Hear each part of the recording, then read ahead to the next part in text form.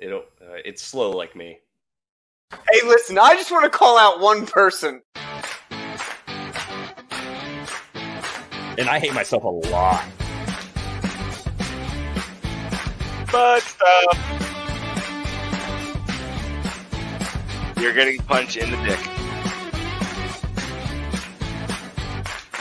There needs to be more Street Shark references. I say who?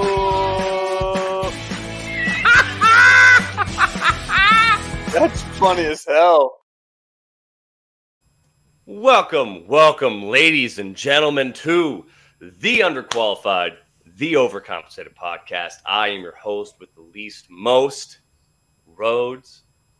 And today I'm not riding the line of sub-mediocrity. I'm going to try to achieve a level that can only be presented by our current guest that we have.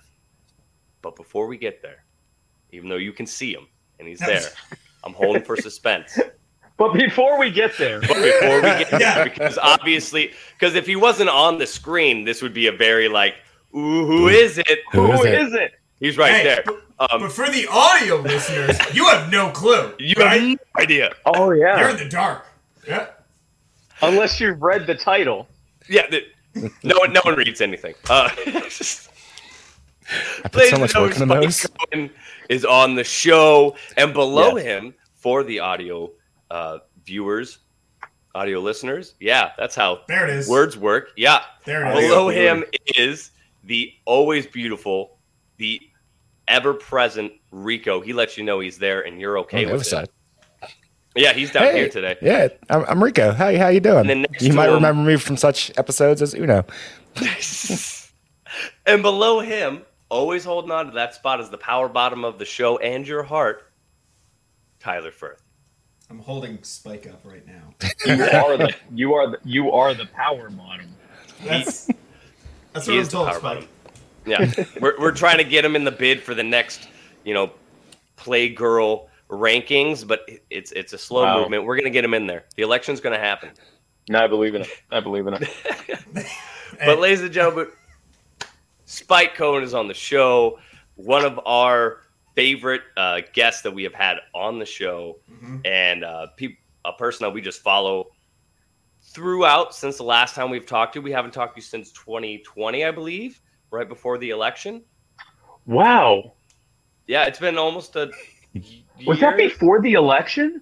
Yeah. Yeah. Yeah, that was before the election. Yep. Wow. Yeah. Well, I didn't win. Oh. All right. And that's the end of our show. I don't know if that was why you had me on. Or we got a president this time on the show.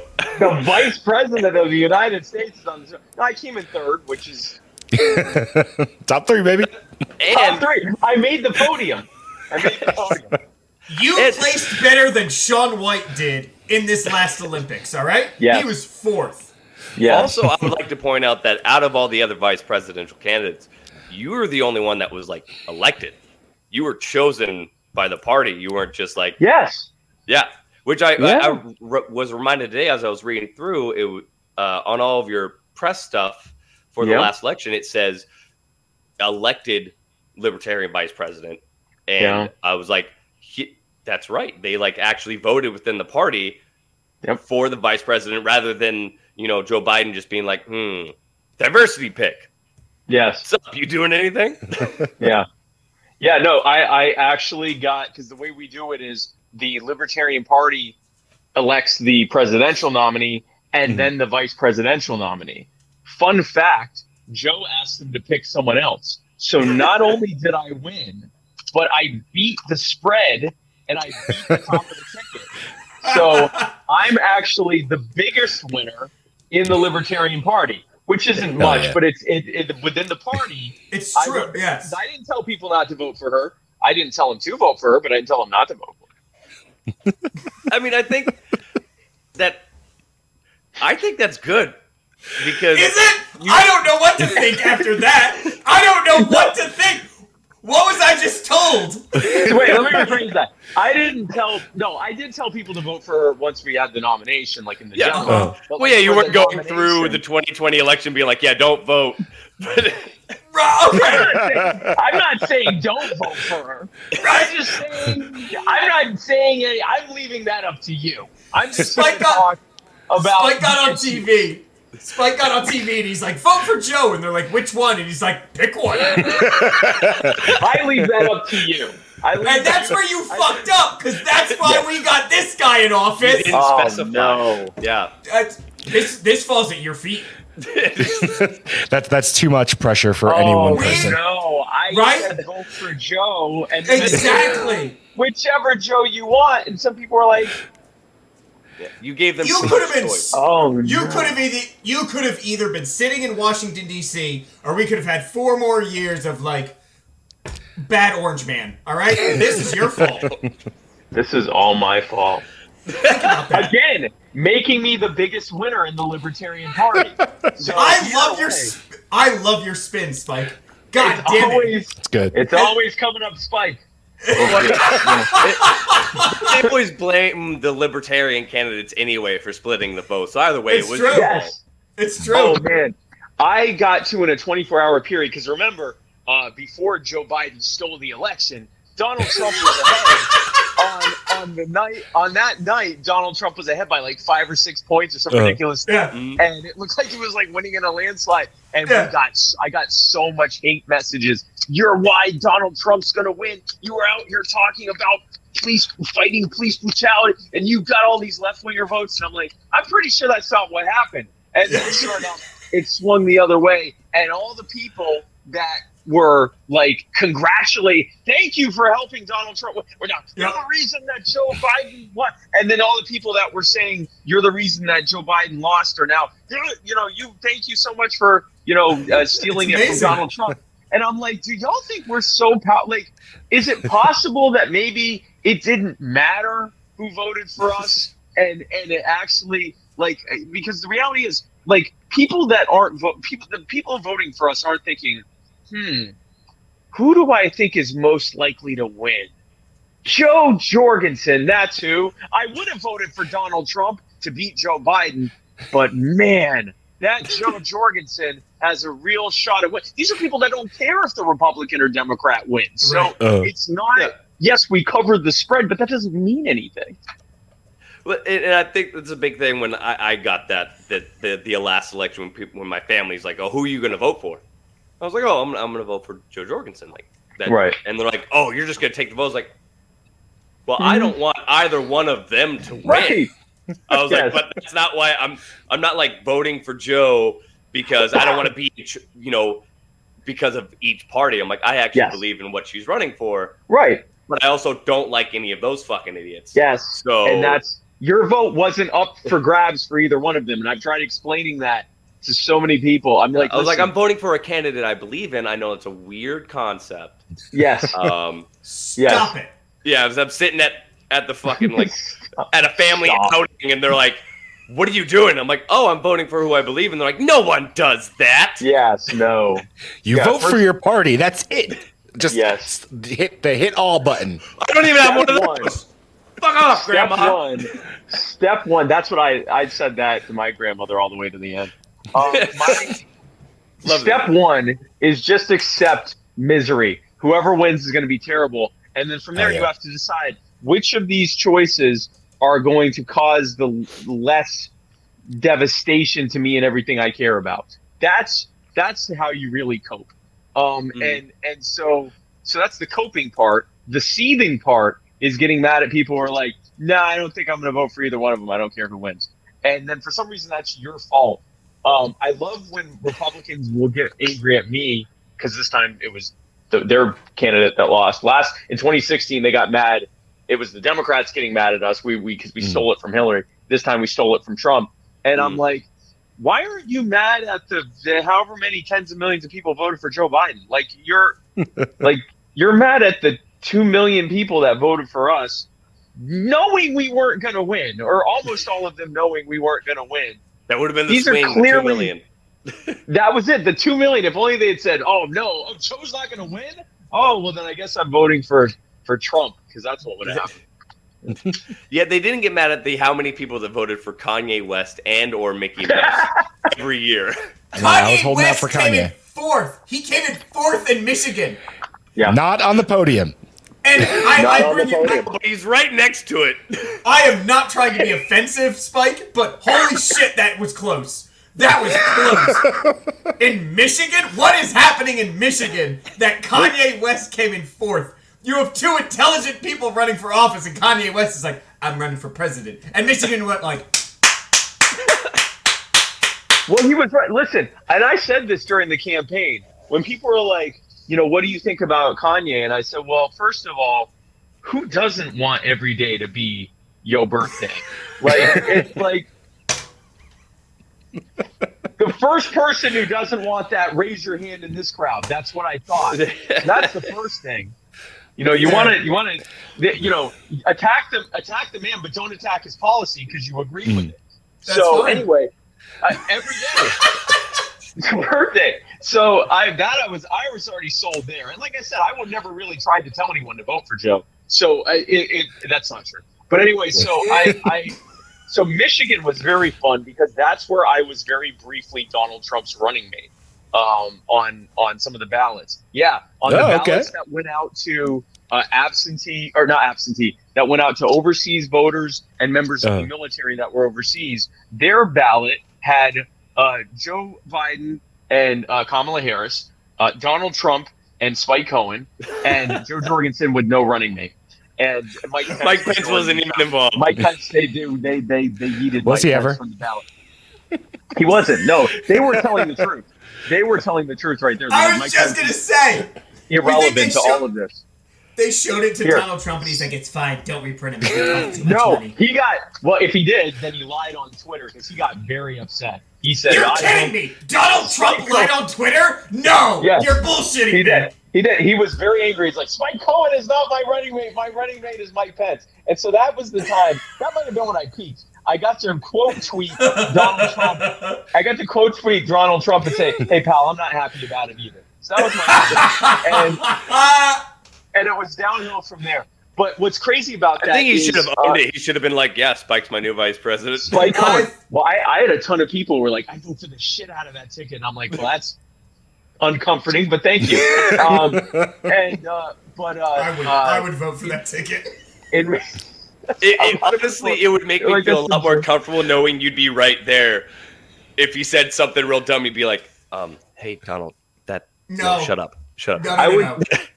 Because then Spike would be the one in office being like, hey, can we do this? And Donald Trump would be like, storm the Capitol. And Spike would be the one being like, holy shit. No. That's not how you deal with Donald Trump. You get in front of the camera, Donald Trump says whatever the hell he says, and you go, yeah! You're damn right! Then, whatever he says, you're like, absolutely, I think that even stronger than he said. And then, quietly, you go and talk with the policymakers and work out how you're actually going to do it. I mean, he shows I think up, that's called a coup. Bitch, you nailed that. No, that's a vice presidential hype man. Yeah, no, that's exactly what it is. Hype him up so much that he's like, I nailed that. I'm like, you nailed the hell out of that. And let him go somewhere. And then you sit down and like actually work out the actual what you're really going to do. And then he shows up and he's like, we're going to just, we're banning anyone saying mean things about me. No one will ever say a mean thing about you again. And then he just sits down and you go and like do it. That's how It's true. It's true. You take a little laser pointer and you show it on the ground, and he just chases it for a little bit. Literally. Yep. While you go and get the actual shit done, and he's just like, I'm gonna catch this laser pointer sooner or later. I swear to God, this is the trickiest laser pointer. This is what you could have had, Michigan. You could have had real change in DC. You wanted we could have really drained the swamp, but whatever. Oh my God, I want to see this movie. I'll write a treatment. It'll be fine. I want to see this movie. That would have been great. Yeah. Spike, one of our very first people that jumped on here, our good friend Grant McCready, he said as the unofficial fourth member of UNO, can he get a job in the next administration? Absolutely. Everyone is getting Don't even know what you're qualified for. It doesn't matter. Everyone's getting favors. Yes. I can't write a resume anyway. Pete Buttigieg is the Secretary of Transportation. It's fine. Everything is open right now. At this point, if Spike was to win and you just did take open, like in like that. Hey, can I have a job? And it's like, yeah, sure. You probably still would have a better cabinet than most of the cabinet. Grant, whatever Grant's last name is, already I feel more confident that Grant will be able to do any job he is randomly given than whoever is currently doing that. Like, pretty much his job works in the army, so I almost unreservedly believe he will do a better job at anything. That we could just, it could be different every day. Today, you're in charge of politics. Okay? That's rotating secretary jobs. But that's a rotating secretary job, exactly. On a daily basis, so no one ever actually accomplishes anything. Yeah, every day you come into the Oval Office and everyone rolls a D20 and the number correlates with a big list of jobs. And you're just like, oh, nat 20. Treasury Secretary, let's go spend some money. Yes. I want it to be like the big Price is Right wheel. Yes. Where you have to put your whole body weight into it. Yeah, you got to put the whole thing into it. And you're like, the big board of cabinet jobs. See, I like to envision it as, everybody has a drink. Yes. Everybody has a drink, and then they spin on a wiffle ball bat, and whatever job they fall on the floor, that's the one they got. Oh, I like that too. Yeah. Oh, no, that's the drunk version. That game before. Yeah, I've played that game before. Yes, that job promised. Yes, this administration sounds a whole lot more fun. I'm down. I'm down for this. It'll be fun. It'll be fun. It'll be dangerous. About the next administration. It'll be very dangerous. I haven't seen anything coming up. You've been vocal. You've been talking about the administration, different things politically. Is there a want to go into the running for an office in the next upcoming years, or are you just kind of playing the field? Yeah, so I'm not ruling it out, but right now my biggest focus is what I learned from 2019, 2020, and part of 2021, but especially during the campaign, is right now the Libertarian Party is at a point where even though a majority, something like 70, 72, 75% of voters want another party to vote for besides the Republicans and the Democrats, and even though if you poll the general public on most of the main Libertarian Party issues, we get support anywhere from the high 30s all the way up to the 80s, depending on the issue, which is a good spread of support. Well over 90%, probably close to 95% of voters, if they're asked about voting Libertarian or really third party in general, they go, nope, I'm not voting for them. They can't win. And that is a maddeningly frustrating reality, because it's like, well, we could win if you voted for us, but it's still a reality, and there's nothing we can do about it. Or let me rephrase that. It's the odd paradox in it, right? It's like, oh, they can't win. It's like, yeah, because you won't vote for them.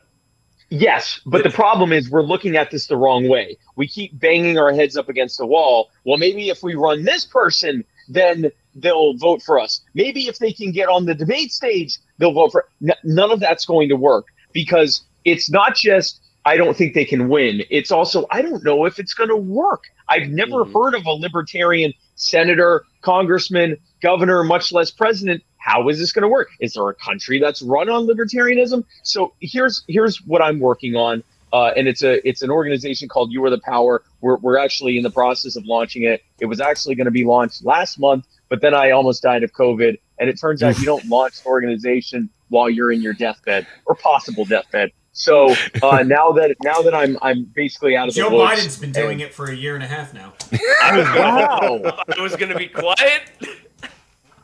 I should have, and I don't even have cognitive decline. I could have done the interview and just been like, I can barely talk, but I can still understand what's happening. I just lost a month for no reason. The precedent has been set. Follow it. All right? Joe Biden's doing you that favor. Well, see, I'm screwed now because I'm not dying anymore. But anyway, so what we're doing with You Are the Power is, yes, actually, technically, we're always dying. If you want to really get depressing about this, but so what we're doing with You Are the Power is, when someone says to me, "You can't," I'm not voting for you. You can't win. I'm like, all right, cool. Here's what we're actually fighting for. We're fighting to end a tax increase in your city or in your county. We're fighting to do policing or criminal justice reform. We're fighting against a mask mandate. We're fighting to repeal a vaccine passport in your area. So what You Are the Power is we're actually creating a grassroots activism group that doesn't really give a crap what your political affiliation is or what party you want to vote for. That doesn't even matter to us. We're actually going to work on actual agenda items at the local level that we can actually accomplish, because then we're bringing people into the movement without trying to argue with them about whether we can win or not. We're going to win together on things we care about. And we tried this last year as a proof of concept. Was this going to be able to work?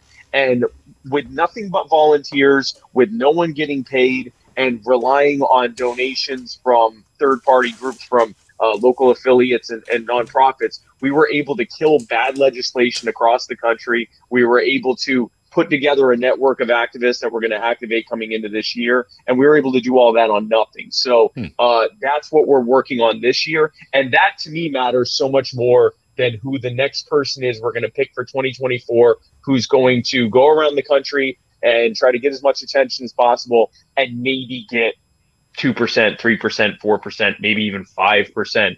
Until we break through that level where we actually have people who buy into libertarianism and who have got many more libertarians elected at the local level, where we're able to get libertarians elected now, it's mostly just about messaging at that top level. And that's useful to have someone up there messaging and talking about liberty at that high level. But I honestly think it's more important to get people in and have a day where we can get on the debate stage. We can actually come close to winning, or maybe one day actually win. And long before that, get libertarians elected to, major cities, to state legislative offices, governor's mansions, Congress, and everything else. So my main focus right now is on that. I'm not ruling out running for something in the future, but I don't think it matters much until we do the stuff we have to do at the ground level first. Okay. Yeah, no, I think that's probably the best, because a lot of people, they ask, especially when we were getting ready to have you on, you and Joe, we were boosting it to our friends and talking about it, and everything's political because it's 2020. Yeah. And everyone asked me, they'd be like, why would I vote for a libertarian candidate? I was like, well, you probably agree with a lot more of their politics than you think, and a lot of it is just educational. A lot of people don't know. And for people that would want to be able to help you guys, one of our viewers, Zach Dunn, a friend of ours, he asked, how do I help? So how would someone, other than obviously, just reaching out to the local libertarian chapter, whatever it may be, how can they help with, You Are the Power or anything like that? So right now, if you go to spikecohen.com/first, you can sign up to be the first to know when we actually officially launch. And at this point, we're a matter of a week or so away from launching. So if you want to do that, you can go to that. And when we do officially launch, you will know about a day or so before the general public knows.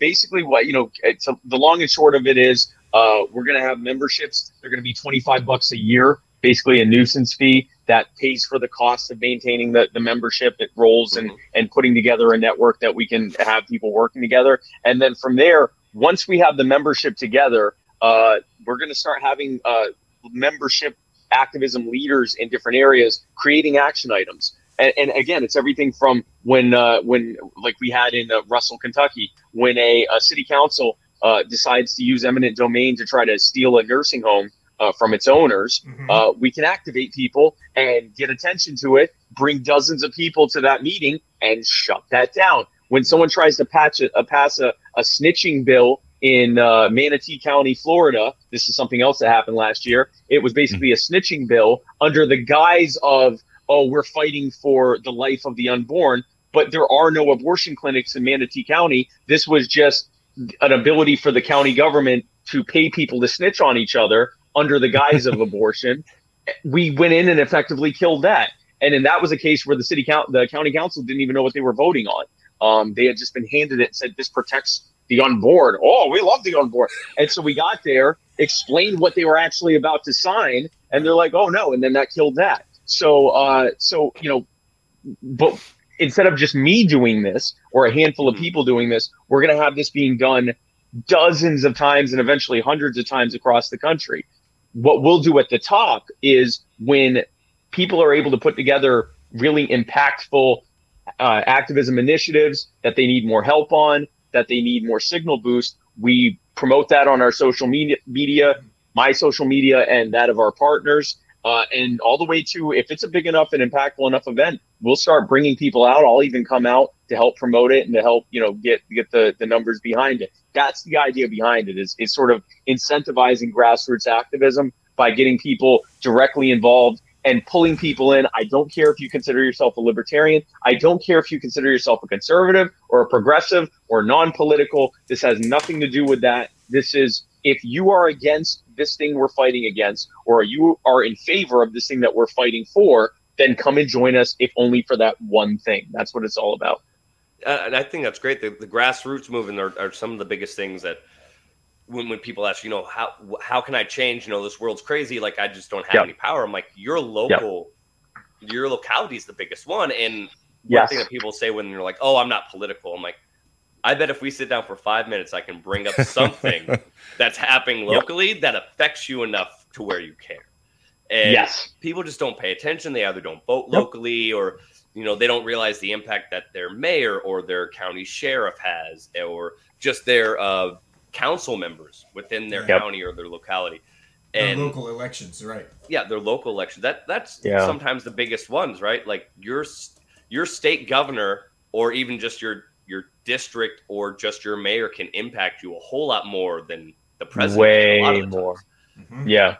I tell people, I say, you're far more likely to get oppressed by your local city council doing something through your local police, or your county council, or even at the state level through your county and state police, than the president doing something through a federal agency. Like, the odds are that it's going to be and even with those federal agencies, they rely on cooperation from local and state police. That when Missouri recently passed their big Second Amendment sanctuary, where they said we're not enforcing any more federal gun laws, they didn't say it's illegal for federal agents to come here and enforce the gun laws. They just said we're not cooperating, and the ATF immediately put out something saying we can't, we don't have the numbers to enforce it. And Missouri said, yes, that was the intention. We want you to we did the math. We did the math. There's 30 of you per state, and we don't want you here. So that's the end of that. And that's another thing.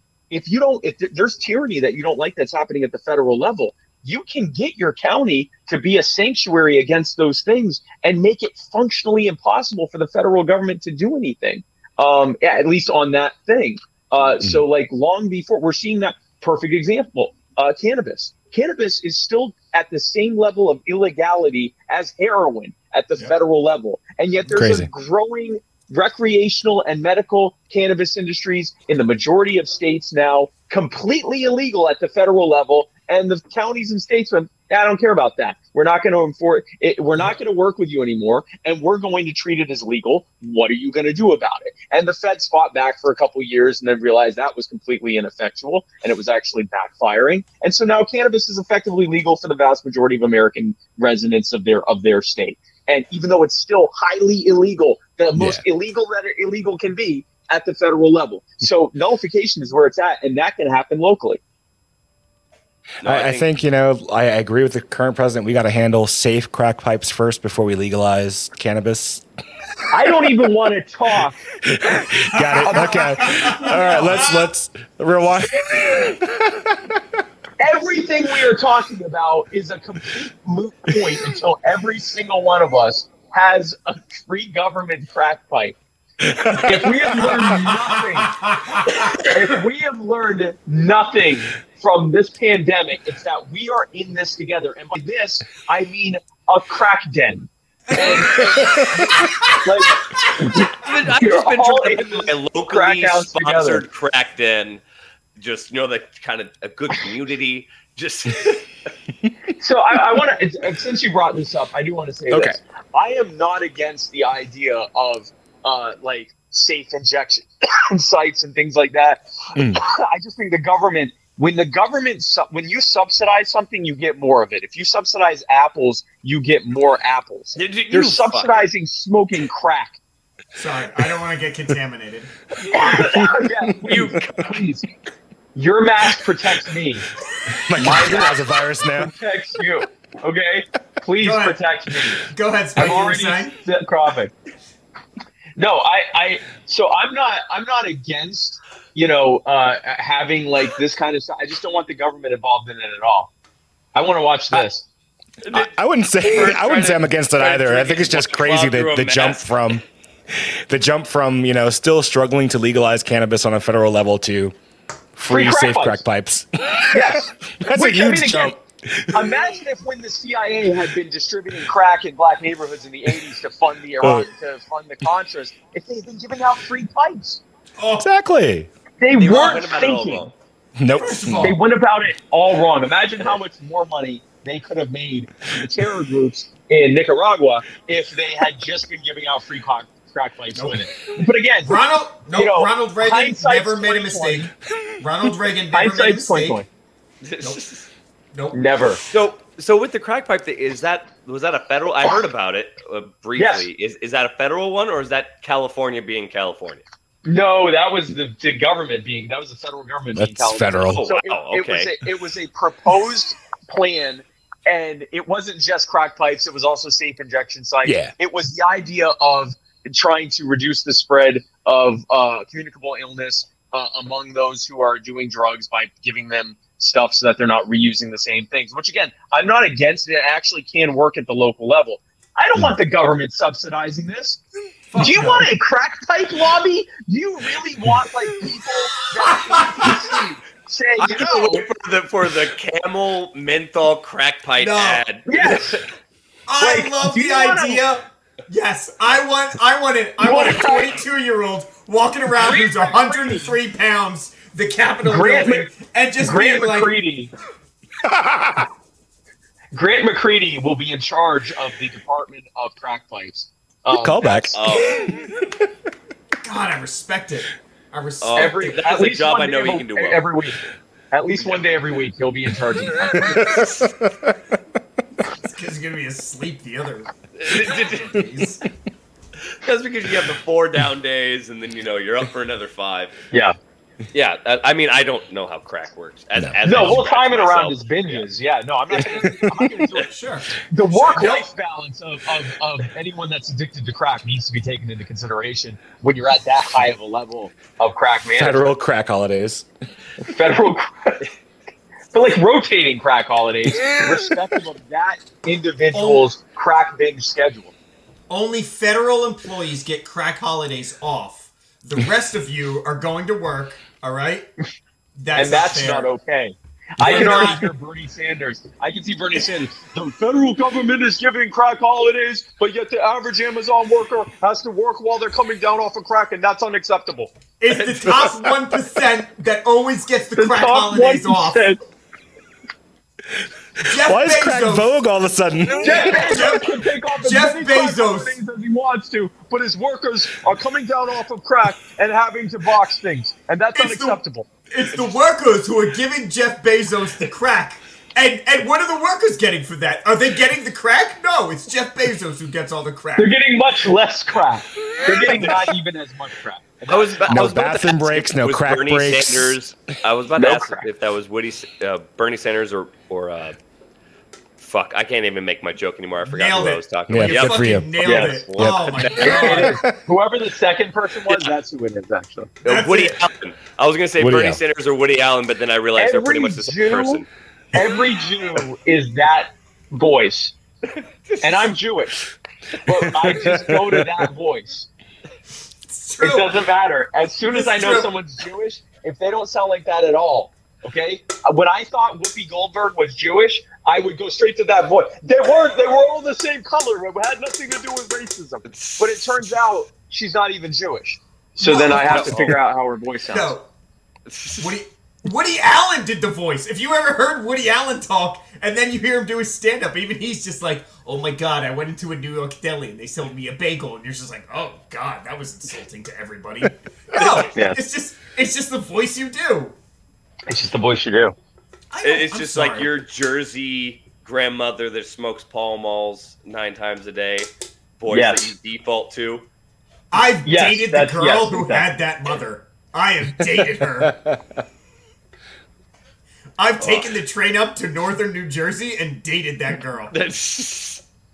So, Spike, you're very outspoken, which is great. And Austin, he commented saying that it feels great to know that there's a sane voice of reason in today's world. And I've listened to your podcast here and there whenever it pops up on my thing, a few of the episodes, the Muddy Waters podcast, right?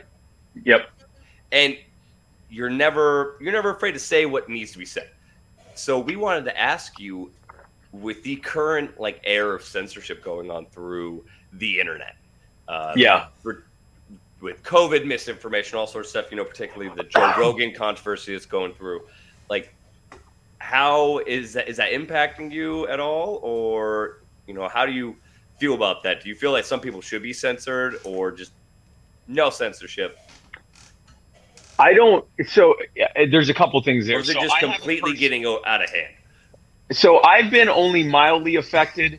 There were a couple videos that I've put up where either I or someone said something that the algorithm thought was medical misinformation. One of the ones that was taken down, and the wording from the transcript that they told me was medical misinformation was vaccines don't stop the spread of COVID. That is factually accurate, and no one disputes that. And yet YouTube will straight up take something down if they think that you're insinuating such a thing. And I didn't say vaccines are completely ineffective, and I didn't say, I said nothing like that. I said that vaccines do not stop the spread, do not stop community transmission of COVID. This was before Omicron, where now, that's a joke. It's ridiculous now. I'm pretty sure I got it from someone who's vaccinated. At this point, that's completely normalized. No one's even disputing that.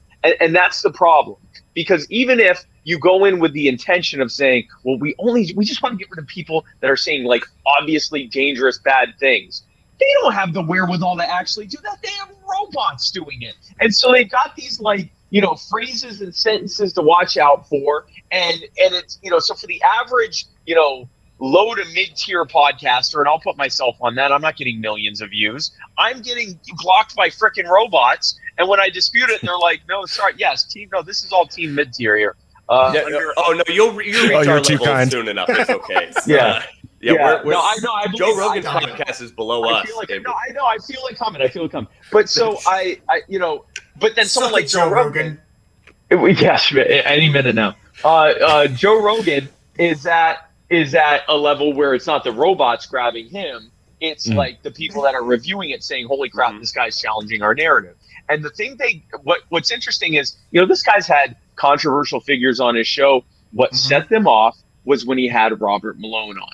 Now, I'm not going to pretend that I know whether I agree or disagree with Robert Malone and any of his claims. But he had him on, and that's when the floodgates opened. Because he had someone on who is straight up against I co-sign that. Your mom should definitely have a show.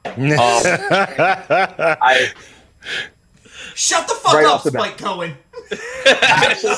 Right off the bat. So just saying, right off the bat. So having him on the show, what ends up happening is now, that's when the Joe Rogan N-word thing came out. That's when Neil Young decided to. I just want to talk about Neil Young.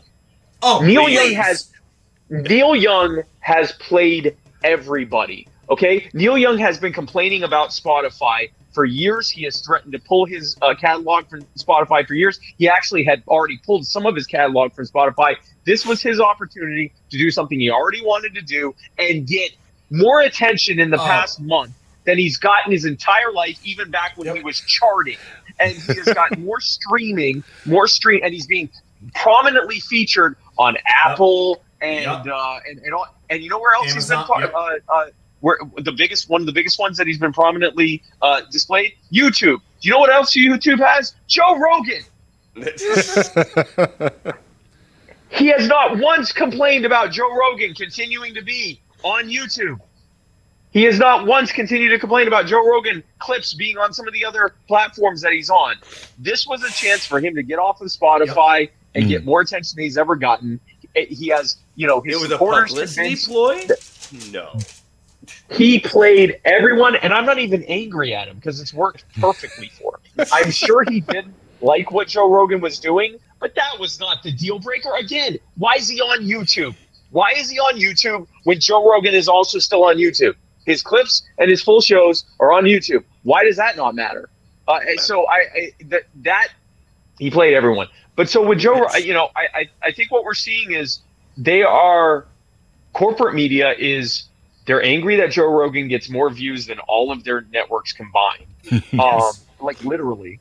Yes. And to put that in perspective, Joe Rogan's average viewership is 12 million views per episode. The average Fox News show gets around 1.5 million views. The average CNN show gets between 500,000 and 1 million views, and the average MSNBC show gets between 250,000 and 500,000. He's literally getting more than all of them combined, and like many more than all of them combined. So they're mad about that, and they're mad that he's like bringing on. They didn't get mad when he brought on Sanjay Gupta. They got mad that he also brought on someone with a different opinion. And so now, all the long knives are out. Joe Rogan's the worst person on earth. And it's backfiring because more people his episodes keep getting higher records of viewership than the one before it because they won't stop. They're doing to him what they did to Donald Trump. They're giving him exactly. Yeah. What I love is as soon as CNN and all the liberal media started attacking Joe Rogan, all of a sudden Fox News was like behind Joe Rogan out of nowhere. Yes. And like even liberal media is like conservative talk show podcast host. I'm like, he's not. And also to attach it to you, he's talked several times about how he voted for Joe Jorgensen in the last election. Yep. Like he's not conservative. I love when I'm on Kennedy or RT or on like national, and they'll ask me about Joe Rogan, and I'll say, well, to defend, first of all, I just want to say I'm not defending Joe because he voted for me, and then I get to say whatever I wanted to say. But I make a point of doing that, and I do it in a not obviously smug way, but just smug enough where if you know me personally, I'm intentionally being smug for the sake of it. I appreciate that a lot. Yeah. Okay, thank you. Well, good. No, I'm glad you do because I do it every time I go, listen, first of all, I just want to make it clear, I'm not defending him because he voted for me. And then I'll say whatever the thing is. and that's just, that's my moment. But no, so I mean, he has called himself a centrist. There's many things that he's on the left about, especially on things like, oddly enough, healthcare. He's kind of thinks that some gun control should be applied. He's a moderate. Like he voted for us because he didn't like Trump or Biden, but he's not a libertarian, or at least not philosophically a libertarian. I think he's kind of like most voters who are somewhere in the middle, not really sure what they think. Maybe he is a libertarian, but he doesn't call himself that. Right. And he endorsed Bernie Sanders during the primary. Then after that, when Biden got it, he said he liked Trump better than Biden, and then he ended up voting for us. So I mean, this guy's not for anything. He's kind of trying to figure it out. That's why he has interesting people on his show to talk ideas out. Fancy that. No, I agree.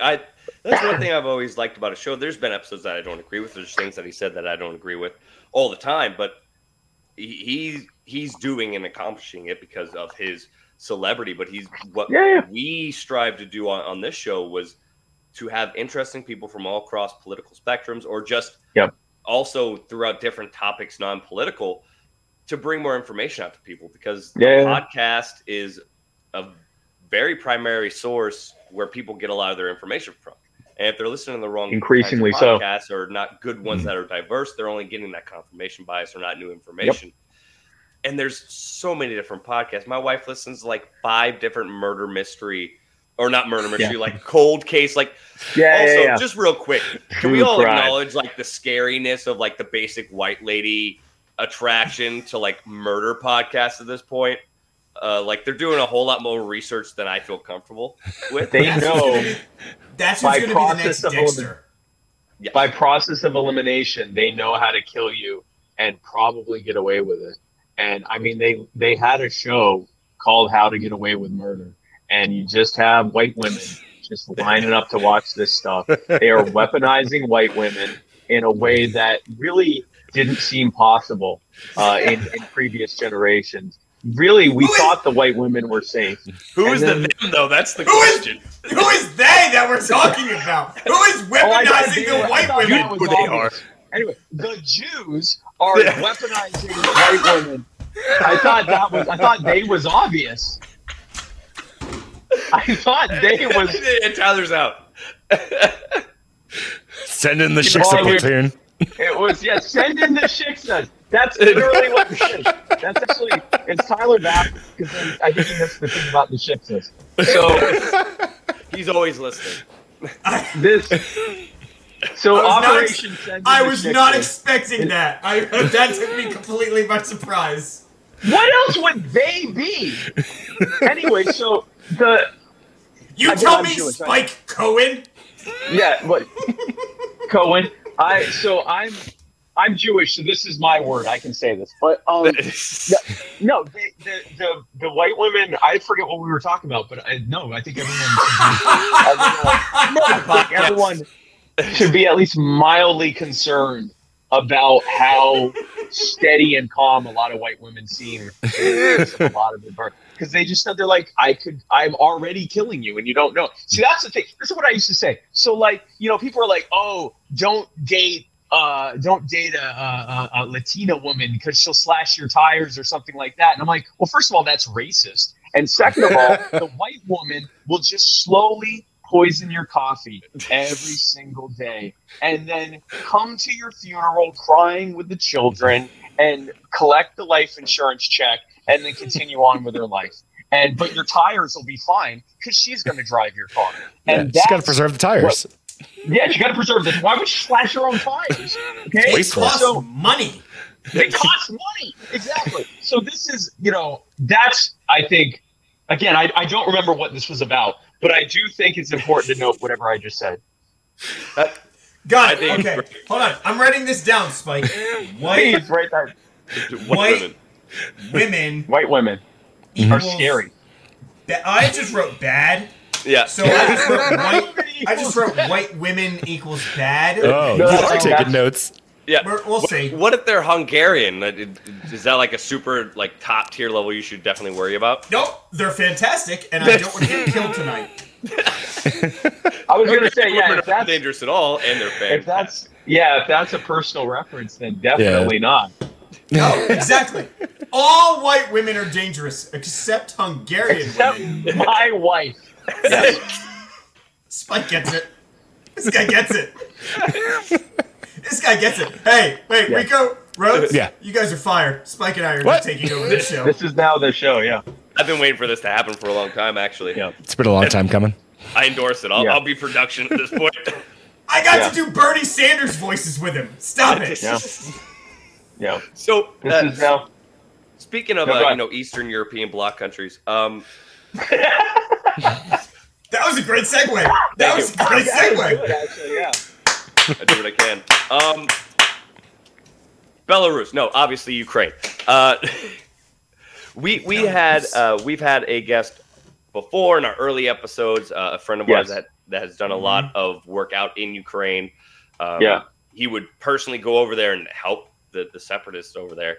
And we got some really good information, but it's been a few years since we've had that. And so how much about that going on, and how concerned are you? Because I don't know how many family members I've had reach out to me and be like, are you going to go? Like we just saw, especially when that DOD announcement of the alert for all the other units, they're like, what's going to happen? I was like, for one, I'm in a hospital. They're not fucking taking me anywhere. For two,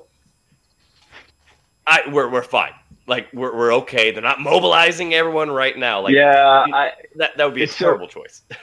Oh gosh. So here is my take on what's happening here, and I mean, you guys, you might even have more insight on this than me. But here's what it looks like to me. Not even a little because when I look at well, I was banking on you knowing more than me, but whatever. Because this is going to be poorly informed subject. No. So from when I read about the what's referred to as negotiations here it's talked, imminent conflict. Everywhere else they're just saying negotiation between Zelensky and Putin, between Ukraine and Russia. What it sounds like is that there is this relatively inflamed dispute over Crimea and surrounding territories and a few other issues, some of which are not territory related. Some of them are related to Nord Stream 2, the pipeline, and some other stuff. And the attempt, supposedly, by both parties to try to get back to their agreement status from the Minsk 2 negotiations, or Minsk 3 or whatever it is, some agreement they have from like 2014 or 2015. Anyway, you already know 1,000% more than any. Okay, is that? Am I already okay? No, I'm with him. I'm on board. Long story short, if you look outside of North American media, because for some reason Canadian media isn't on this too, but if you get outside of North American media and you read like Reuters and stuff like that, you get a much less hyperbolic picture of what's happening. Yes, there is a troop buildup in on the Russian side and on the Ukrainian side, which would make sense because they're in a bit of a heated negotiation. But no one thinks that there's going to be any kind of invasion. But then you have the U.S. government that's constantly saying, we have evidence. We're not going to show you, but we have evidence that Russia is going to plant a false flag. Like we're in Alex Jones territory now. Russia is going to invade any minute now. We're telling our personnel to get out. The State Department just warned all American citizens in Ukraine to get out. And all of these different things. And we have 8,500 troops, which, that'll definitely conquer Russia there. At 8,500 troops, there in Eastern Europe. And I was being perfectly, that wasn't a sarcasm, by the way. And we're tracking that. Yeah, they got 8,500 entire country's done. So so it's the American media and government that are hyping this up. Yes. And what I feel perfectly safe. But my take on this is that the Biden administration is trying to distract from record unemployment, the fact that they're not shutting down the virus. The virus is wildly spreading out of control. The president is wildly unpopular. It's obvious he's suffering from cognitive decline. His vice president manages to be less popular than Dick Cheney, who shot a guy in the face. Although I think that actually helped his numbers because that guy was a lawyer. There's all these things that are like, happening that they're trying to distract from. And his domestic agenda is basically dead on arrival. Inflation. Everything that's going on. And I think what he's banking on is that he can pretend that there's this war that's bound to happen. But if the U.S. saber rattles enough, then it will stop, then it won't happen. And that when it inevitably doesn't happen, when there isn't an invasion, he can then pull out the George Bush's mission accomplished flag and do a victory tour and say, look at what I've done. But think about what that means. He is relying on he and his administration and State Department and Pentagon to act like absolute psychopaths and rely on Ukrainian and Russian government to continue to act mature and basically ignore them. That's not a good gamble to take. It's likely to work because everyone's gotten used to us acting like psychopaths, but that's like, I'm going to kind of threaten an invasion of a nuclear power that has more nukes than we do, and more importantly, can put those nukes anywhere on the face of the planet in a matter of hours, because I'm pretty sure they're not going to call my bluff. That's my the take leader on of our this. country. That's the leader of our country's thinking right now. That is one thing that super confused me with all of this, and that's coming from a military standpoint, is that they're activating all these people, they're putting them on the border, up in Poland, and they're saying it's to protect our NATO allies. I'm like, Russia's not trying to take Poland. No. They have that conflict in Ukraine, Yep. and we can't put soldiers there. I'm like, so basically you're trying to bluff something that's not going to happen. Or you're saying that that's why, but they're showing force, like they're on the Russian border, Belarusian border, and they're like, hey, if you do that thing, like, he still knows that we're not going to do anything. We could put our entire military on the border of Belarus and Russia, and he would still be like, yeah, I'm I'm still going to take Ukraine because He's you're not going though. to come here. There's not I going don't- to be a ground war. That's what I'm saying.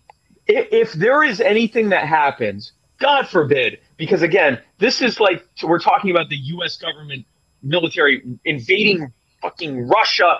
So if this is something we were able to avoid during the entire Cold War because of mutually assured destruction, and because the current administration is like Inept. the unicorn factory, that they're seriously considering abandoning all of that and doing a weird version of mutually assured destruction, which is mutually assuming that Vladimir Putin won't get spooked at all by all this shit. And it would be the equivalent of if Vladimir Putin were trying to distract from problems in his country and couldn't just lock up anyone who disparaged him.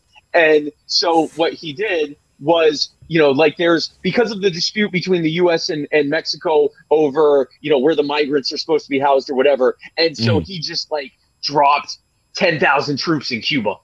And then all over the media, all over RT International and corporate media in Russia and proxy media in Eastern Bloc countries, he's saying the U.S. is bound to invade our proud neighbors and friends of Mexico, and we will be there. We will not allow this aggression to stand. And we're like, no, we're not doing that. Well, if it happens, we'll be right there. And banking on us not going, hey, you know what, screw you. And then that turning into a whole thing. That's the dumbest play ever. And why? Because maybe it'll help them in the midterms. Wartime president. This would be stupid to do with any country putting U.S. service personnel, not to mention all the people the normies that just live there, on their lives on the line. Russia can put nukes anywhere that any American or anyone else lives now. It's manufacturing a conflict because he's losing face domestically. Yes. That's all it is. You're supposed to do that with weak countries that you can beat their ass. That. You're supposed to do that with yes, not even Mexico. Mexico's close. That you do that with that takes care of the border Yemen. crisis. You do that with Syria. Yeah, you do that with Syria. You do that with Yemen. You do that with some country that you can genocide and kill 1 million of their people, and they all they can do is shake their fists at you and get angry. And worst case scenario, a couple hundred U.S. service people die. They certainly don't matter at all. Maybe a couple hundred more, a few thousand more come home with permanent chronic health illness. Well, we'll deal with that later. That's not a problem. They can just die of heroin later and be homeless. But but nothing serious, of course. This is this is how they look at it. And this is you know what? Screw it. We're going to do it with a nuclear power. It's insane to me. Go big or go home. That's like being on the playground. I'd like to go home. Can we I vote for going home. Can we go home? Yeah, I would also agree with that. Is this a silent vote? Yeah, I'm also super cool with not fighting Russia. Yeah. Yeah, and this is coming from three people who aren't, we're not the bang bangs. We're not on the boot. We're the dudes with the red crosses and generally the first ones to go. I mean, at least it would be an illegal war at that point, as opposed to what we've been going through. So, you know what? We would die with NATO legalities. A lot of us are like, on paper rules. Protect me! Your final moments, you can say this that way authorized. Yeah, that way when the Russian sniper shoots me in the face for being a medic with the Red Cross, I can be like, he broke the Hague. Jail. Wow. I'll see you in the ICC. Yeah. The UN is going to be very pissed as I choke on my own blood. Yes. So Grant disappeared for a moment. He's trying to see if you support a U.S. intervention. I don't think that's what we're going for in this conversation. But how do you feel, Spike? If Russia was to actually invade Ukraine, I don't. The purpose of the U.S. military is to protect the American people and the Constitution and the U.S. homeland. And literally, you mean like every other country's military? Yes, essentially, yes. when you signed your oath, at no point you're the one that swore your oath. At no point was it like, and our NATO allies and those who may consider joining NATO in the future. Like, it has nothing to do. And our international anti-terrorism partners. Like, it has nothing to do. It's with that ever classic military nuance of threats, domestic and foreign. Foreign and domestic. You missed it. Yeah, the military is always great with putting those little loopholes in there. It's like, just like kill the U.S. Like, no, but they're a threat. Enemies, foreign and domestic, to the United States, and that's you never know. Like, well, you never know. It could happen. Hey, but the if, crazy thing about this, what if the USSR being in Vietnam was terrible to the United States? You know what I'm saying? So that's why we need to go into Vietnam. To stop the USSR. Well, I mean, we definitely win that because Vietnam. I mean, who's even there? We definitely.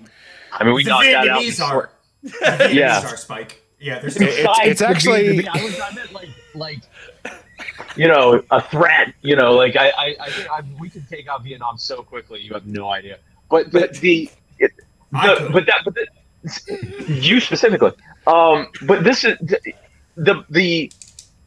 the founders warned about entangling. I think it was actually Washington himself who warned about entangling alliances, and we have seen that play out.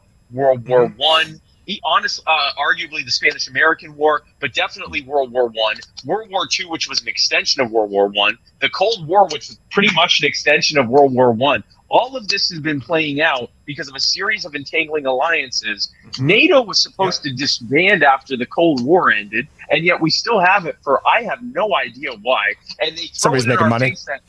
Well, yes, exactly. and this, which by the way, again, going back to the crack pipe thing, what happens when we end up in an entangling multinational crack pipe alliance because of this whole? That's what happens when you have a lobby, right? So this is what happens. But no, I'm completely against the idea of sending y'all and sending the people who have signed up to protect and defend the American people and the Constitution and our homeland to fight in hypothetical conflicts that are usually made worse by the threat of our involvement.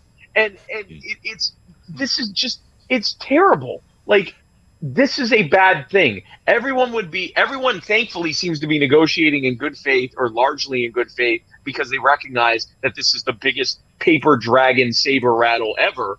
But what if they didn't? Like, what if they actually thought for a second that Joe Biden actually wants to, protect the Ukraine or whatever? That would be some scary shit. Like, I hope that Putin thinks this is all nonsense and continues to move accordingly, because it doesn't look like, again, outside of our media, it's not an invasion or not a threat. It's a negotiation. It's a heated negotiation, but it's a negotiation. Let them negotiate. I trust the adults over there to figure it out. And if they can't, then that's on them. And that's a y'all problem. That's not an us problem. I agree. We should be more concerned with the United States and the prosperity of the United States. What's going on, and I've heard this throughout the years, we're not the world's police. That's not what we're supposed to be doing. And when I've been in 2 foreign countries, stationed there, and I've had this happen in both places where someone of that country is like, why don't you all just leave? And then we look at them and we go, we would if we could. They're like, why you don't want to be there, exactly. Dude, I'm a private. I don't fucking know. Why don't you leave? Why don't you tell your boss that it's time to go and then go? I was in a bar in Korea and I had a drunk dude about my age. He's like, why are you even here? I was like, I don't even know. Don't even know. By the way, you're welcome that North Korea hasn't fucked you up yet. But by the way, I have no idea. I'm like, I don't know. Well, but that's the thing. We're sending 17, 18, 19, 20 up to, I guess just south of 30 typically, unless they're, higher up in leadership. But we're sending people that are, we tell them they can't own a firearm domestically, but they, we send them over and they often. Here's this M16. Yes, you can't have a pistol at home. Here's how you operate a Hellfire missile, and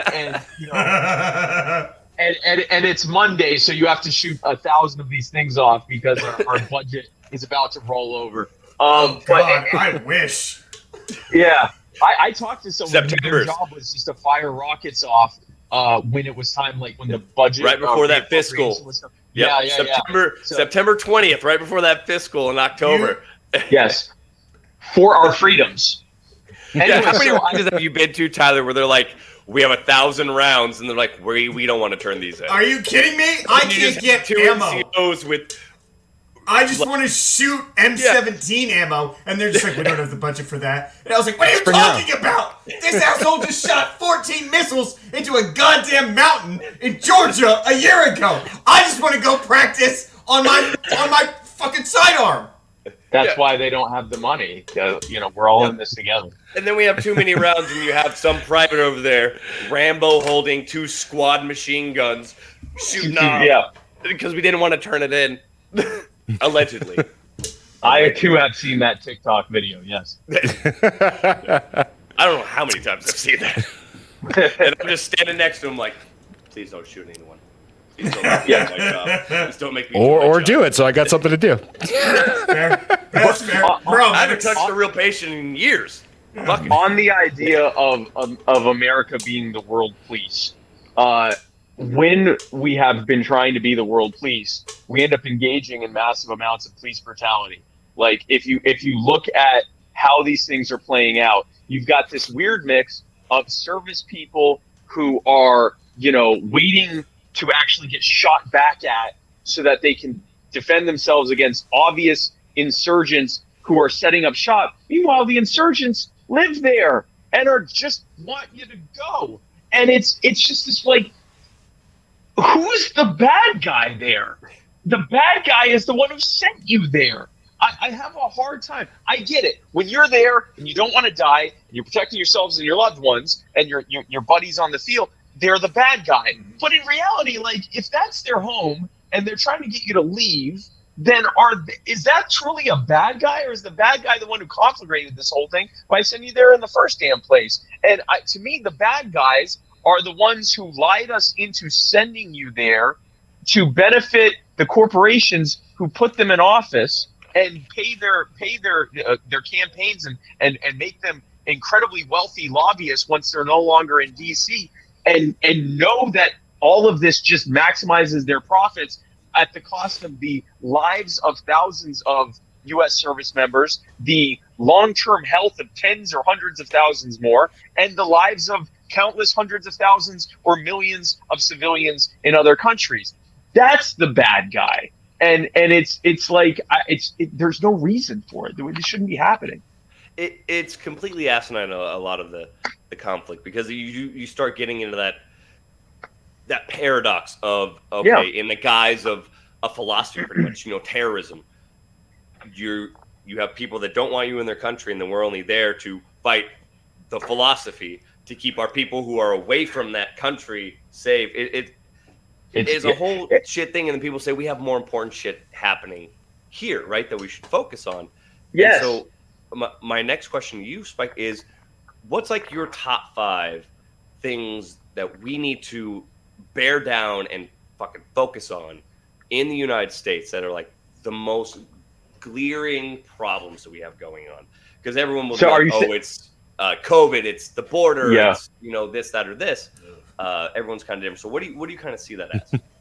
Well, I'll tell you this: the number, it's hard to break down it in 2 ways. In one way, it's hard to break it down into just 5. In another way, it's easy to break it down into just 1.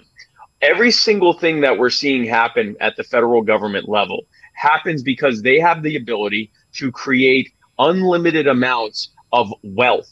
They're able to create money out of thin air. They don't even bother printing it out anymore. They just add zeros to a digital ledger. And by doing that, they're able to hand off money to themselves, their agencies, the cronies who put them in office. And in doing so, because they're actually stealing your wealth, because they're basically inflating the money supply. It would be like if we had a pizza that was split between the 4 of us, and I said, okay, each one of you gets 1 slice. And then I take this pizza that's sliced into 4, and I slice it into 16, and then you still get 4 slices but they're a quarter of the value that they originally were. That's basically what they're doing with the money supply. When they keep expanding the money supply, there's more money chasing the same number of goods and services, which makes the cost of those things go up. So the closer you are to that money supply, the politicians, the government agencies, the wealthy cronies who get paid first, the closer you are to the actual increase in your wealth. Everyone's prices are going up the same, but we're the ones waiting for a $1,200 check that may or may not come. They're the ones getting millions, billions of dollars right off the bat. That allows them to pick winners and losers, and to rob the vast majority of Americans for the benefit of a very small handful of incredibly wealthy and powerful people. That is what leads to this growing gap between the extreme wealthy and literally everyone else in the country. That's what leads to inflation. What leads to endless spending on things like war and imprisonment of millions of people for victimless crimes, things that we would never agree to be taxed for directly, but instead they say, oh, your taxes need to go up to pay off the interest of the debt for all the great things we're doing. There are so many things that happen because government controls money. They control the printing of the money. They control the policy of how much money exists. They control all of that. My biggest thing is not just end the Fed, but get government out of money entirely. Repeal their ability to have any say in money. Leave that to a free market of competing people who now have a vested interest in providing you with the most sound and valuable currency possible, not because they're great people, but because they want your business over your competitor, whether it's crypto, whether it's physical money like gold, silver, whatever, or probably some combination of all sorts of different things. Just that one thing ends the endless spending. It ends the endless debt. It ends the presumption that government is creating value, which it is not. It ends their ability to pay off cronies. It ends all of their terrible policies that we'd never agree to pay for directly. And now it forces them to actually demonstrate that the money they're either taking or us willingly giving them is in exchange for actual value, because we have control of our money. If that one thing happened, then so many of these other things, foreign policy, immigration, public safety, public health, inflation, the economy, all of that stuff would largely resolve itself because the government couldn't try to stranglehold us and pick winners and losers. So that to me is the single biggest issue from which everything else stems. So with that though, in order for that to happen, right? Congress and Senate, they have to make a vote. Which always comes to the very classic thing. Basically, you have to have the people who are a part of the corruption vote on something that limits their corruption.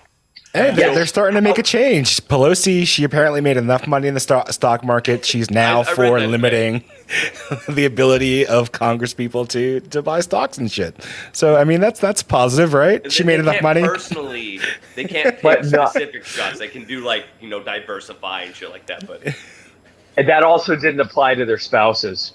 And that's how she made all of her money. She's not investing. It's her husband. I have watched enough CSI to know about shell companies and straw man buyers, and come on, we know they can get by. But of course. So with that, how would you? So I agree with you that obviously the corruption is one of the biggest things. There's the industrial military complex, of course, that's saturated with money, which is why we're so invested in the wars, and then obviously the lobbyers, which is why medication and opioid crises and supply chains and all those different issues. What would be the best way to go about changing that if the people that are supposed to do it are the ones that are voting on their own corruption? It's just like when people say, why are they in office for so long? Well, because they have to vote on their own term limits. Why the fuck? Exactly. Yeah. So the short answer is we got to kick them out. I don't believe there are many reforms that can be made even with the existing people in Congress. I think there's a good chance of being able to end qualified immunity. I think that there is potentially a good chance to legalize or at least decriminalize cannabis at the federal level. I do think that there are potential gains that can be made. But when it comes to the high level first principle stuff, you are not going to get the foxes to dismantle their own, hen slaughter machine at the hen house. Like it is going to take a sea change culturally of people recognizing the scam for what it is, realizing this is not Republican versus Democrat. It's not even really left versus right, certainly not in Capitol Hill. And it's about it's not even the 1% versus the 99%. It's like the 0.0001% versus literally everyone else. It's about a small, almost infinitesimal number of people that own almost everything in any effective way and have access to essentially all of the government power versus everyone else. And when we can do that, which is why I'm focusing on You Are the Power, is because the more we can demonstrate to people that they have the ability, they're not powerless, they are not just some cog in a machine that endlessly has to decide whether to vote for blue flavored tyranny or red flavored tyranny, which is why so many eligible voters don't even by the way, vote. it's all the same flavor, just different color. It actually is the same flavor. Worst Yes, Gatorade brand ever. it's just like those Freezy Pops. They're literally all the same flavor, except they're also filled with poison, which makes them slightly worse than Freezy Pops. Also cancer. But it's much cancer, like yeah. the normal Otter Pops, actually. Yes, but it's like Tab. It's basically like Tab. But so it tastes okay, and you will die of cancer. But the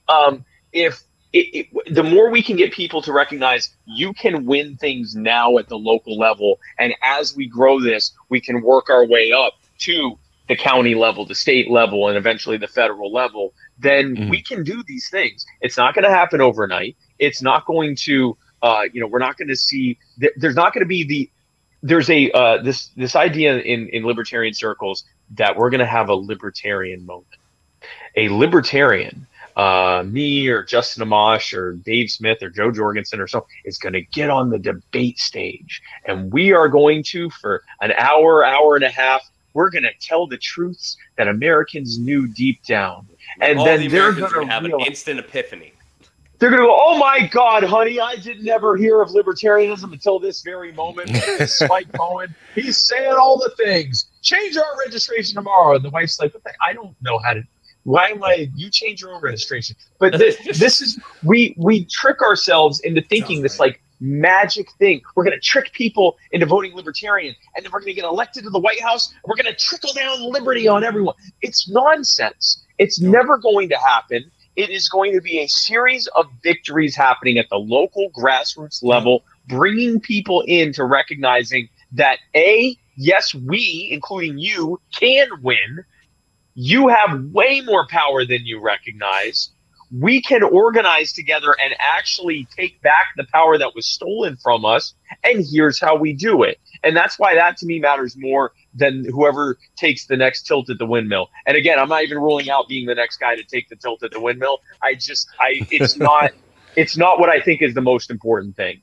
And we're never going to get to that point to where we take the power that's been stolen from us out of the hands of those who stole it from us until we do the building work that needs to be done. There is no Hail Mary pass to taking over the most powerful entity that has ever existed, that grows exponentially every few years. That's not going to happen. It's going to take tremendous amounts of people power just dismantling the whole thing. And I agree. It takes all of the people that you talk to every day that just complain about the government. And they're like, well, what's the point in doing anything, because we can't do anything anyway. There's nothing we can do. There's nothing you can do. It's the local level. It's doing stuff. And I was listening to an episode with Dak Shepard. He had Michael Moore on there, and Michael Moore was saying, generally a predominant liberal. Yeah, very progressive.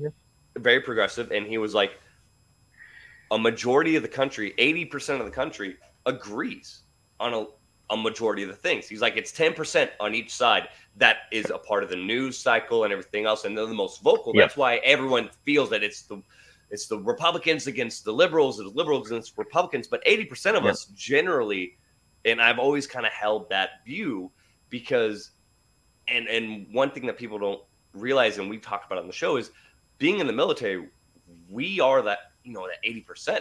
A lot of people feel that in the military, we're all this red-blooded country. No, we're all from so many different walks of life, and so it's beautiful mix. It's a beautiful mix, and you're standing next to the dude from New York or the dude from, podunk fucking Alabama, and they're talking about the same shit. They're eating the same fucking meal. They're enjoying themselves, and they would fight and die for each other. And then you got, the trans soldier, the gay guy, the super roided up beef guy. Like, we're all there. We are the 80% of the country, and so I've always seen it, and everyone else is just like, oh, well, it's them. They're trying to do it. I'm like, it's really us against them, like that top 10% that's trying to keep us divided, because if we're divided, you can't fight, right? Yeah, exactly. So I agree with you 100%. It's the local. You got to start from the bottom. You can't just expect this whole big national change to happen all at once. When someone recognizes that at the county level, not even necessarily the state level, at the county level, especially if it's a big enough county, they can nullify every bit of shit they hate at the state and federal level and make it almost impossible for that to be effectively enforced in their area. That is such a powerful feeling. If you recognize that in your area, you can organize a couple hundred people, maybe even just a few dozen people, to show up reliably at city and county councils to nullify everything that you hate that's coming out of the state and federal level, and it becomes functionally impossible for them to at least widespread do any enforcement of those things. I don't think most people realize that's possible. I'm not even talking about when you reach the point that you get your sheriff of choice elected who just straight up refuses to enforce any of it. I'm talking about just getting statutory sanctuary legislation put in place that makes it functionally impossible for the feds to enforce things, because the government, the local police and government aren't allowed to cooperate with it. And if we get people to recognize that power, long before we get into Congress, long before we even honestly take over state legislatures and state houses, we will have already accomplished functionally a large amount of what we're trying to get done. And then really we're just going up to the higher levels to make it permanent, to make sure it doesn't happen again in the future, that there aren't future attempts at anything. But the level of empowerment, when I have seen, when I've showed up and helped kill bad bills that everyone just assumed were going to get passed because every other bad bill got passed, so why wouldn't this one be? And I told them, just having me come and talk, but more importantly, having 15 of you show up in support of what we're doing was enough to kill this thing. Because so many people are complacent and apathetic, it doesn't often take many people showing up and presenting a good case, a good argument to those elected officials for them to go, all right, well, you're the only ones who showed up, and it looks like you guys mean business, so we'll go with that. Like, it really is. It really is. You don't need 100,000 person petition. You don't need a massive protest in the streets to change that stuff. And I mean, I'm guilty of it. How many of us have been driving around whichever town we're in to see the local sheriff election poster up on the side of the road, and you're like, in a county I fucking live in, and I'm like, who the fuck is that guy? Yeah, I personally don't care this because I move every 3 years.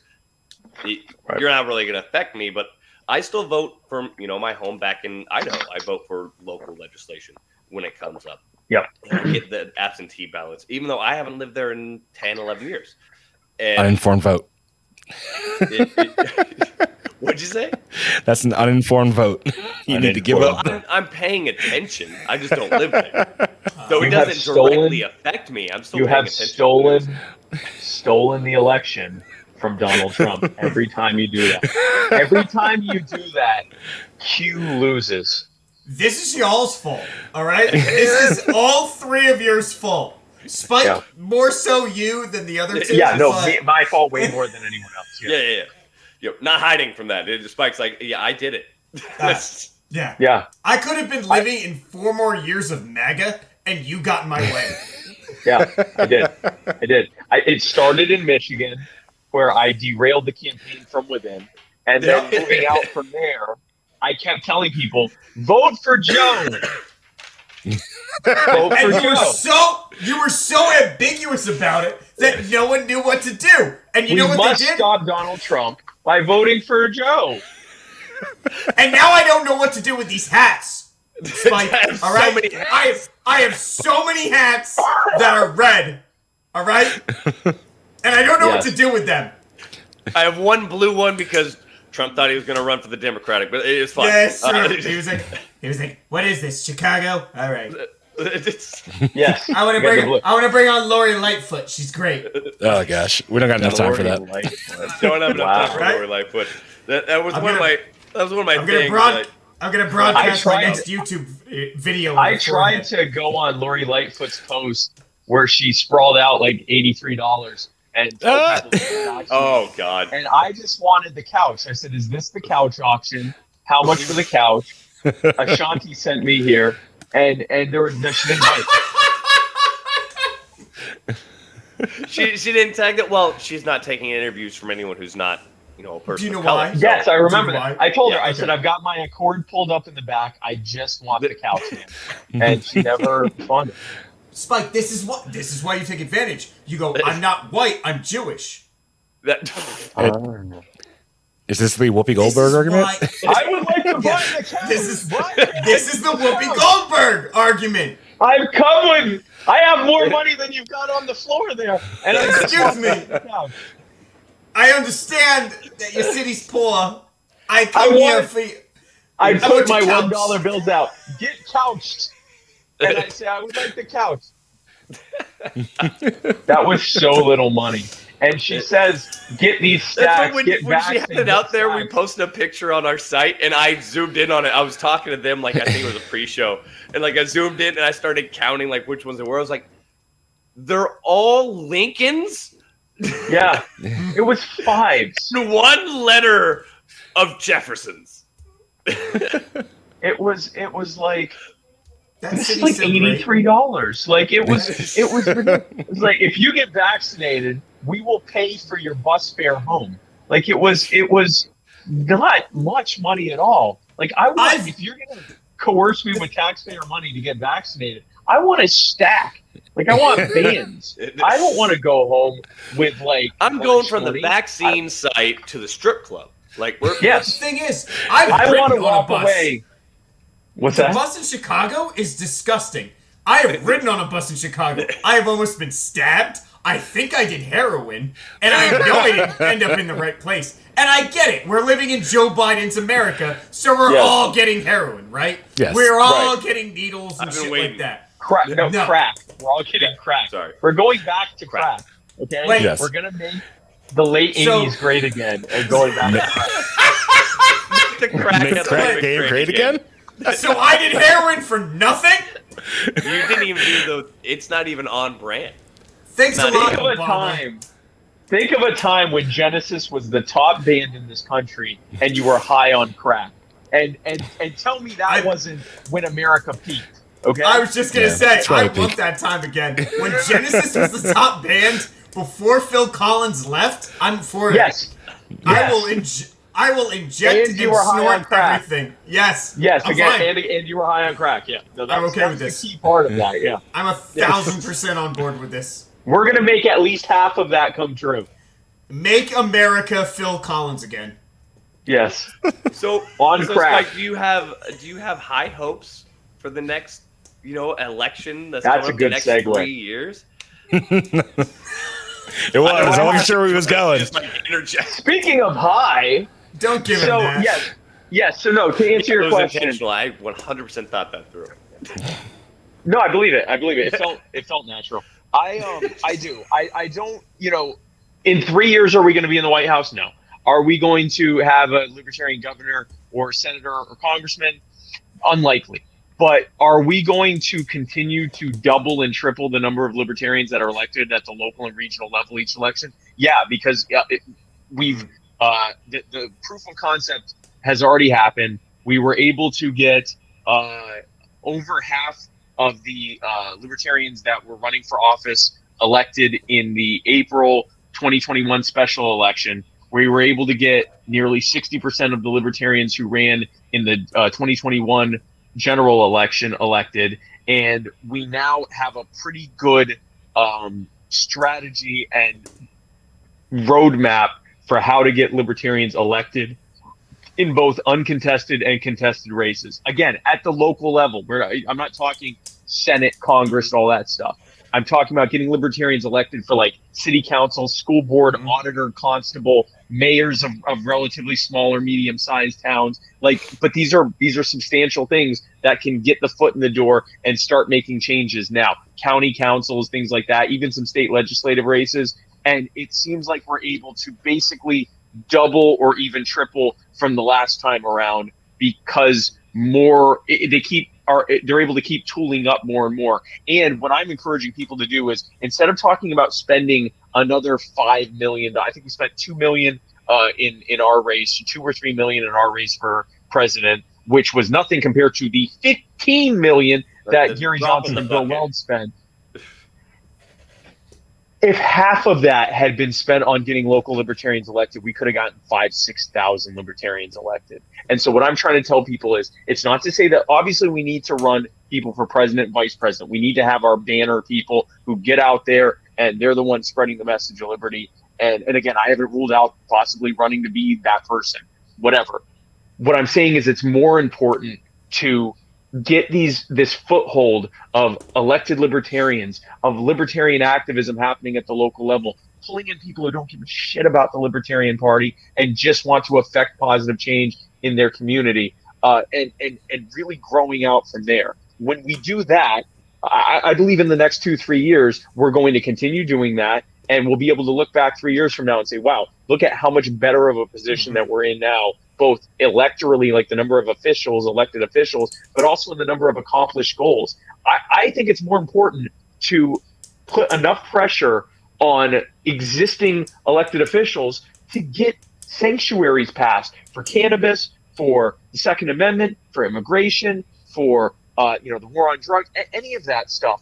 And for COVID regime tyranny, by the way, the next thing that's coming is all of the things they just did for COVID. Give it about 3 to 5 years, and they're going to start doing that for climate change. We're going to have pauses, because we're not going to call it a lockdown ever again. We will pause to avert the climate catastrophe. That's no drug coming next whatsoever for a month.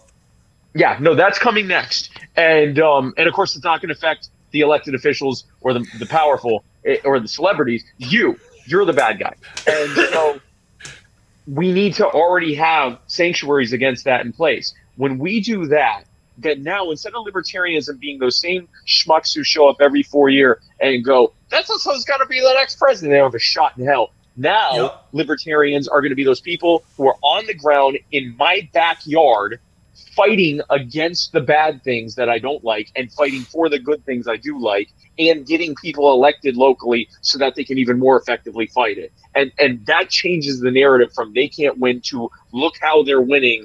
I want to see them at the state level. I want to see them at the federal level. That's how that's going to happen. I think that's probably the best route. And I'm an optimist, and because of that, I have hope that the next couple of years, because I have little kids. I have 2 little girls, and I want the world not to fucking suck for them. And we talked about it on the show, and we talked about it at the last election too, that we talked about the libertarian candidates and viewpoints, but we're not, banner waivers for the Libertarian Party. I like the Libertarian Party because a lot of it's common sense. So I also urge people out there, find the people with common sense along the party that you align with. If you think, I am a Republican, I am a Democrat, find the more common sense person running in your local government and be like, that person is not an ass clown. I want to vote for that person, and don't vote out of fear, which is one of the bigger things. And if you also find a libertarian candidate, that I personally would love if they just ran for presidency or anything without a political moniker next to their name. That would be ideal. Would love that. Yeah, absolutely. I want it to just be look at them and be on... like, "Oh, you're just stupid." Okay. Yes. Yeah, I just don't like you. I don't care what letter is next to your name. I think I want to, even though I'm a partisan. Oh, Tyler left. Even though I'm a partisan libertarian, but I also want to get things accomplished that doesn't rely on people becoming members of the Libertarian Party, because that's not really the effective thing. I want our ideas that make sense to, Rhodes, who is, a fan of the Libertarian Party, but isn't maybe 100% partisan. For Rico, who is obviously a rabid Democrat. For Tyler, who is a member of the Patriot Front. It doesn't matter. Like, whatever the background is, I really was hoping that Tyler would be here when I said that. But anyway, he can still hear you. Oh, okay, good. Oh, okay. Yeah. But so, Fuck no, you, I want this to be something that you don't have to feel like, because I hear so many people are like, well, I don't want to be tied to a party. Good. I don't want to tie you to a party. Here's what we're working on. Do you want to work with us on this? And I think when we departisanize it, that's also part of the thing people hate. Because that's another thing. A lot of people, they hate Republican Party, Democrat Party. They hate the party politics. And we go, yeah, we hate party politics too. We're the Libertarian Party. And it's like, well, but that just sounds like another party with extra steps. And it would be better to just, yes, we're the Libertarian Party, but more importantly, these are the things we're working on. We don't even care if you're a member. This is what we're working on. And that's my main focus, is to try to remove the partisanship and make it about good solutions that work for people. I completely agree. Even I can't agree more. I would just, regardless of party, because I've had this last election in 2020, a young lady, she was running for governor in Idaho. The Patriot Front she was sounds amazing, and I want to be a part of it. I'm not positive what it is. I'm about to look it up, but it sounds patriotic. I think you should look it up. I will tell you that not nationalist at all. So yeah, it's definitely not white nationalist. So it was funny. I don't believe you. Said that they estimate that 1 in 5 members of the Patriot Front are active or retired military, and I said yes, and the other 4 are in the FBI. This is American. Wait! I haven't even pressed enter. I put Patriot Front. I'm not pressing enter because I do not want the government to come after me. Watch list. The Patriot Front is an American nationalist, white supremacist, and a neo-fascist hate group. That is what is coming up on my phone. Yes, they all are. Any of those Proud Boy. By the way, it is a documentary about them on Paramount. Honeypot. Yes, that is a gigantic. So any of these things, the Patriot Front, any of this nonsense is, hey, are you kind of an extremist? Come join this, so we can get all of your information and convince you to say that you're in favor of some violent thing, and then we can arrest you for it, like what they did with those people with the Gretchen Whitmer nonsense in Michigan. Again, Michigan. What the hell is in Michigan? But yeah, the Patriot Front is a great place. Not for Hillary people. Clinton in 2016. Yeah, the Patriot Front is a yes. They redeemed themselves there. They helped make America great again. But the Patriot Front is a great place for people who are kind of scared of black people to end up going to a federal prison for the rest of their lives. Like that's like a good community outreach. It's like that's the vibe there. Yeah, it's like the Boys and Girls Club of moderate neo-Nazis. Yes, who go straight to prison because again, the leadership are all it's just a giant Fed group. So part of your membership is you have to glow in the dark. And I just think I'll never get in. Fuck. As I'm too close to my fucking desk light. No, you're already in. And that thing haven't even applied, and I already have a membership. That thing behind you looks like some kind of white supremacist flag of some kind. It will be. I just can't have the camera pan too far over that. I have a lot of Wolfenstein memorabilia. Yes. Yeah. No. You can just say, "Listen, I'm just really big into Danzig." That's all. Yeah. I'm a big fan of id Developer. You know? Yes. Oh well, we are coming to the end of our show, Spike. It has been fantastic having you on. That was a lot of fun. Always, we wanted to have you on for a hot minute, and life catches up. And then finally, I was watching the news, and I was seeing a bunch of different libertarian things pop up, and I saw one of your things. I believe it was on Kennedy, and I was like, "Fuck, I need to reach back out and see if he's willing to fucking slum it on the show again. And Now that I'm a Come to the hood. big deal, yeah. yeah, now that you're a big deal. And so I reached out to your guy, and I was like, hey, we'd love to have him on. And he was like, yeah, let him stop dying, and he'll be on the show. And I was Yeah, like, as soon as I stopped dying, I did. He was telling me like some of the different shows. While I'm dying, I would still get regular updates from Brian. And he's like, these people would like you on. And I'm like, this all sounds good. As soon as I'm not dying, I would be happy to come on there. Like once I can talk again, because I also couldn't talk for like the better part of 2 weeks. So then it became, well, I can still talk, but I'm kind of still coughing up blood. So after the blood stops, once we have like basically zero blood, yes, then, I can, my friend. then, like I really want to be at zero blood. I know that seems like I'm not compromising, but Never I at don't zero want blood. any It's I want a selfish is what it zero. is. It was very self. I was like, because some people would say, well, maybe if it's just a trace amount of blood. But I was like, no, actually, I want zero blood. And that's You know kind what? of uncompromising. This is why I vote Republican, okay? Because the Republicans, they'll be like would allow a 2% little blood. bit of blood. But these goddamn libertarians, No blood. they refuse to come on cough without up 0% blood. blood. I'm sorry. That's You where have he to draws change the my- line. It's You have to change unrealistic my mind, is what Spike. it is. It It's is. completely unrealistic. It's this selfish. idea that I could just not cough up blood ever is Unreasonable. I'm it's fucking trying unreasonable, not to. it's selfish, and it's probably racist. Well, I didn't want to say it, but finally, the cat's out of the bag. yeah, being a stark white man who's also really bald in 2022, I can guarantee that it is. Yeah. It felt it. It felt Yes. it. funny. Because no matter what it is, it is. I've felt it. watched enough news. I'm aware. It's also I felt sexist. pretty elitist. It feels elitist. It's classist at the very least. Because At frankly, the there's a lot very of least, people yes. with mesothelioma from working in shipyards, mills, I've s- and the auto industry. You've seen the ads.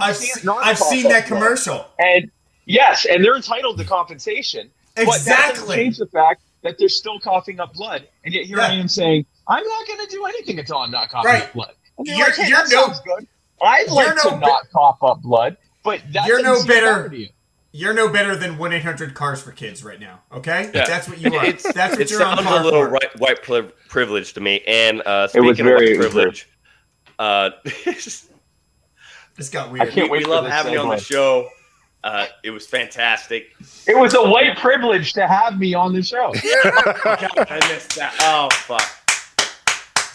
On that note, ladies and gentlemen, we loved having you on. Please, if you Yeah. found any of this interesting or sparked a little thought in your mind while you were watching, go check out Yes. Spike's stuff. SpikeCohen.com. Yes, Muddy SpikeCohen.com. Water Podcast.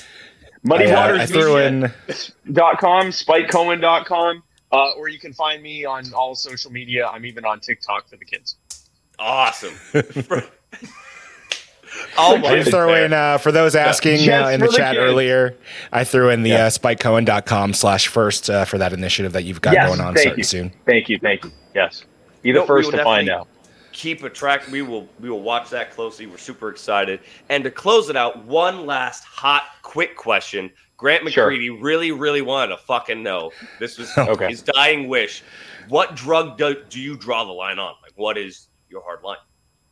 What, for legalization or for personal use? Let's just go with legalization. I Yeah. guess. Okay. It's none of the government's business what you put in your body. And when they do try to make that prohibition, all it does is create a black market that empowers cartels, corrupts governments, and puts people in prison for what should be considered a health issue. So I don't draw a line on it. Personally, I'm a recovering drug addict that's been sober for 16 years. I don't do any drugs. I drink water and consume vegetables. Ibuprofen, That's- hard line. Ibuprofen, get out of America. Wow. Wow. Okay, get out of my country.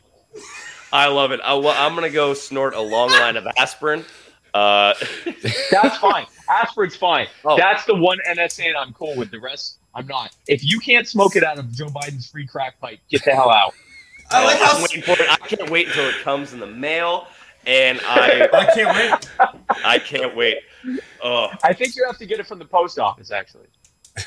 I can get it from the dude next door, probably. Yeah. Spike, thanks again. Spike's gonna put up a wall and he's gonna be like, the drugs are gonna stay on the other side of the wall. The drugs are gonna pay for the wall. All right, it's gonna be a big, beautiful drug wall. It's gonna be amazing. It's a wall made out of the Mexico border. Just oh God!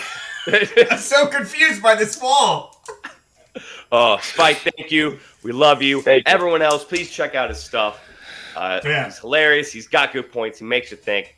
As we also try to do, check us out on all other social media platforms. We are across YouTube, Facebook, Twitter, I think we're on Rumbler and Getter and fucking. Yeah, probably Grindr too. What are these things? You can find us on Grindr. Uber Eats. On Pornhub. We're on Uber Eats. You get a free podcast with every Subway sandwich. Find us on Postmates. I love you guys. Peace.